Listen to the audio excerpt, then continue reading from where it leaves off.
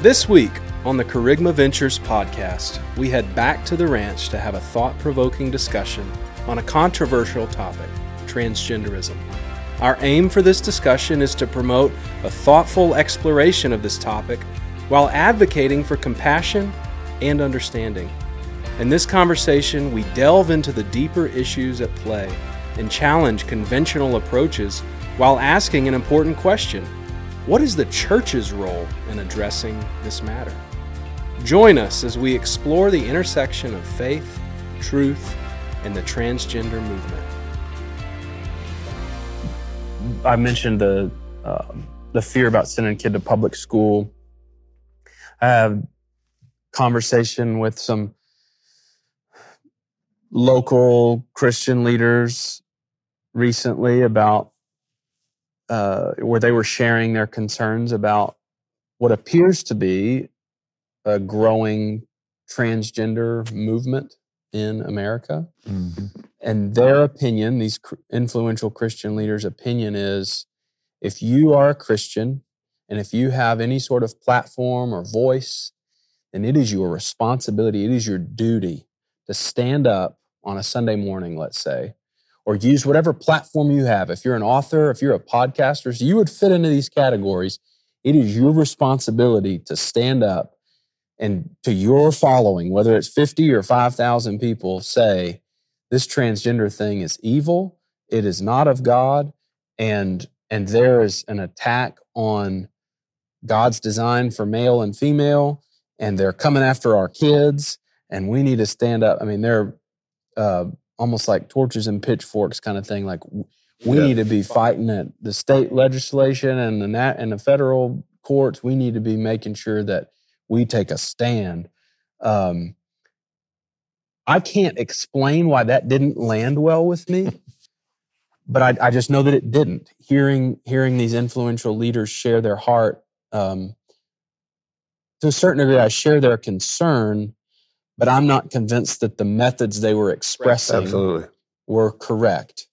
Can you speak to that a little bit? Like, why do you, on Dudley's Monthly Message, why have you not written a book yet? Why at your Bible studies that you teach are you not saying, guys, I had planned to talk about Romans today. Can't do that. I just saw this article in the Wall Street Journal about how this trans athlete won this thing, and I'm here to tell you we're going to talk about how evil that is, and I need everybody here to buy into that, and go out and tell you. Why are you not approaching it that way?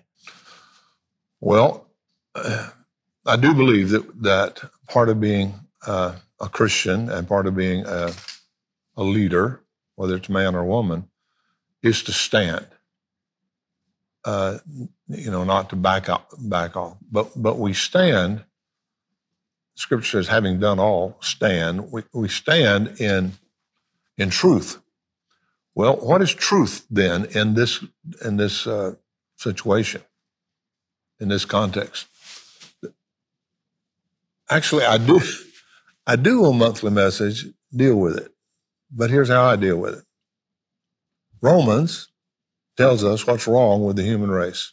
Okay. That when God created man and woman, and he made them for himself, and they were his co-laborers on earth, and they enjoyed him, he gave them the choice to choose whether they would submit to him or be skeptical of him and submit to the devil. When they yielded to the devil, they were alienated and they experienced the fallenness, and sin became infected them and all of creation. And so the truth is, reality is, we live in a fallen world that's not going to figure its way out of it on its own. Okay, I agree. Okay, so we're living in a culture that says we don't need God. We don't need an external force to try to save us. We've got it all ourselves. Just leave us alone, take all the restraints off of us, and let us be, and we'll figure it out. Yeah. Okay, if you do that, then you are going to get really confused about everything. Because Romans 1 says, when they knew God as God, they did not glorify him as God, but they became confused. They confuse the creator with the created. They confuse male with female. They confuse the sexual purposes of male and female. They confuse truth and error until they finally got to the place where they were saying what's wrong is right and what's right is wrong. Okay, so that is the diagnosis of the human race. Okay? If you don't do something about that, that mentality is going to lead to giving all kind of new definitions to everything, which is where we are. Okay, so what's the solution? Well, I can go protest in the street about transgender. I can go down if they're trying to pass a bill, I can be against it. I can go to the Capitol. Or, if they're doing something at my school, I can go, and I probably should.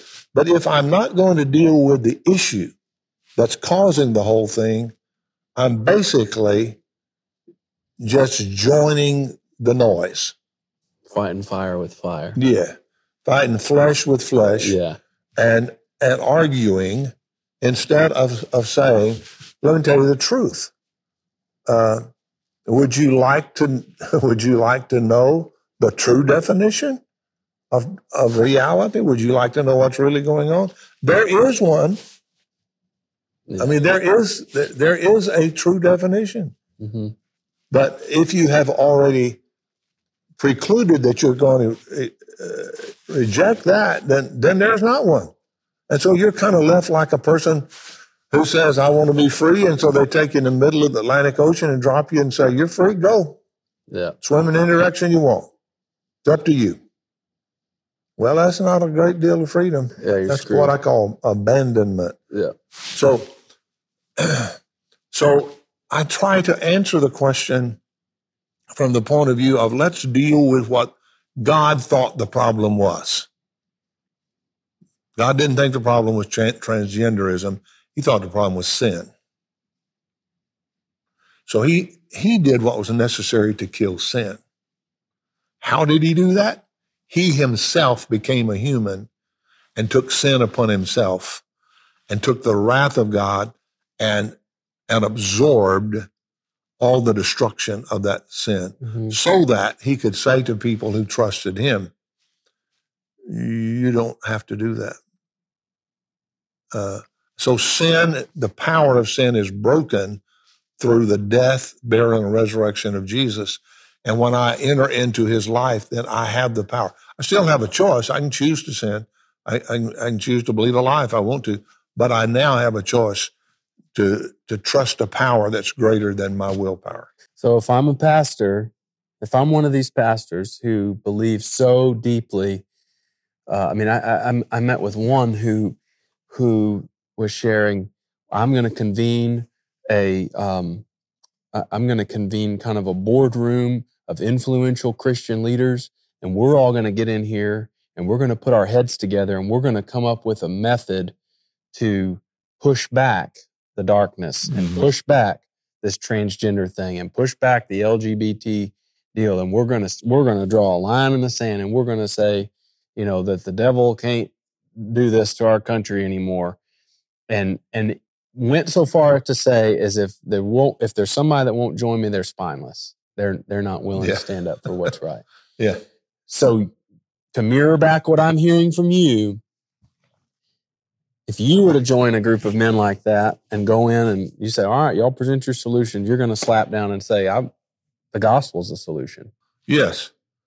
I'm not saying that once you embrace the gospel and you understand the whole thing, that you don't get involved in trying to help people that are being sucked up into that whole thing.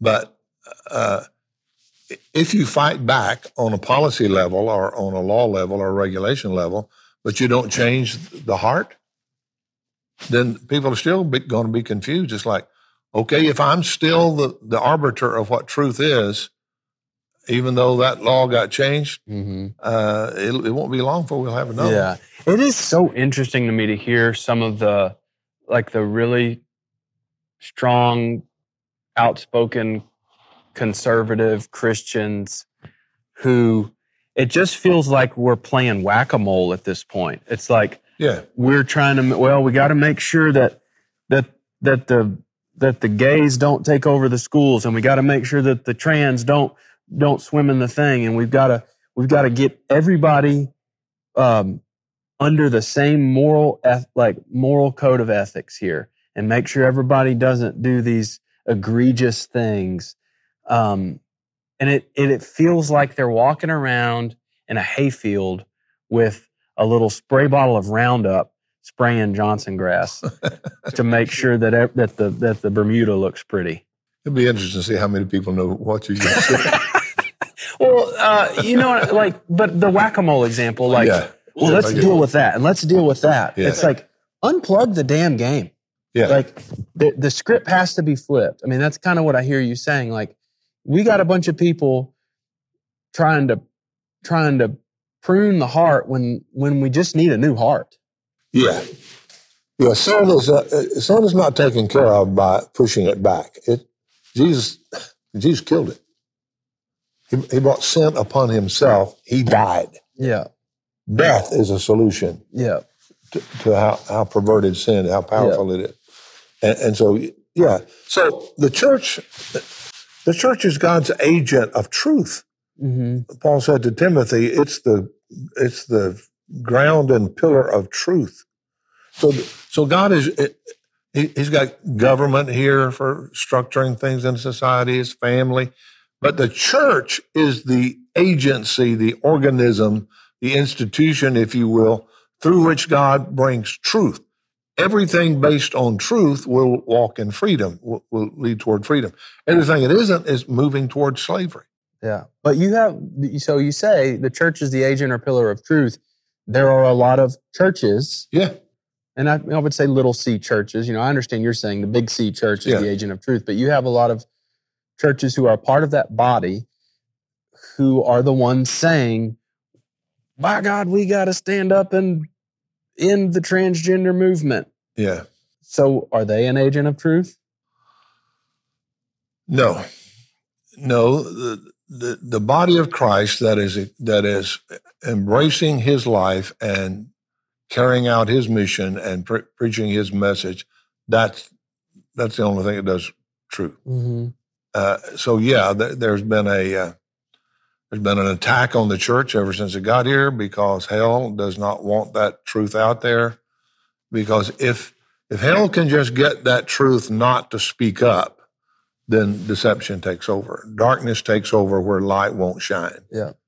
And so one of the reasons we're seeing the political activity and all is because so many in the church had bought into the idea that that's a sinful thing to do, is get involved in politics and policy and education and medicine. And, that's the world.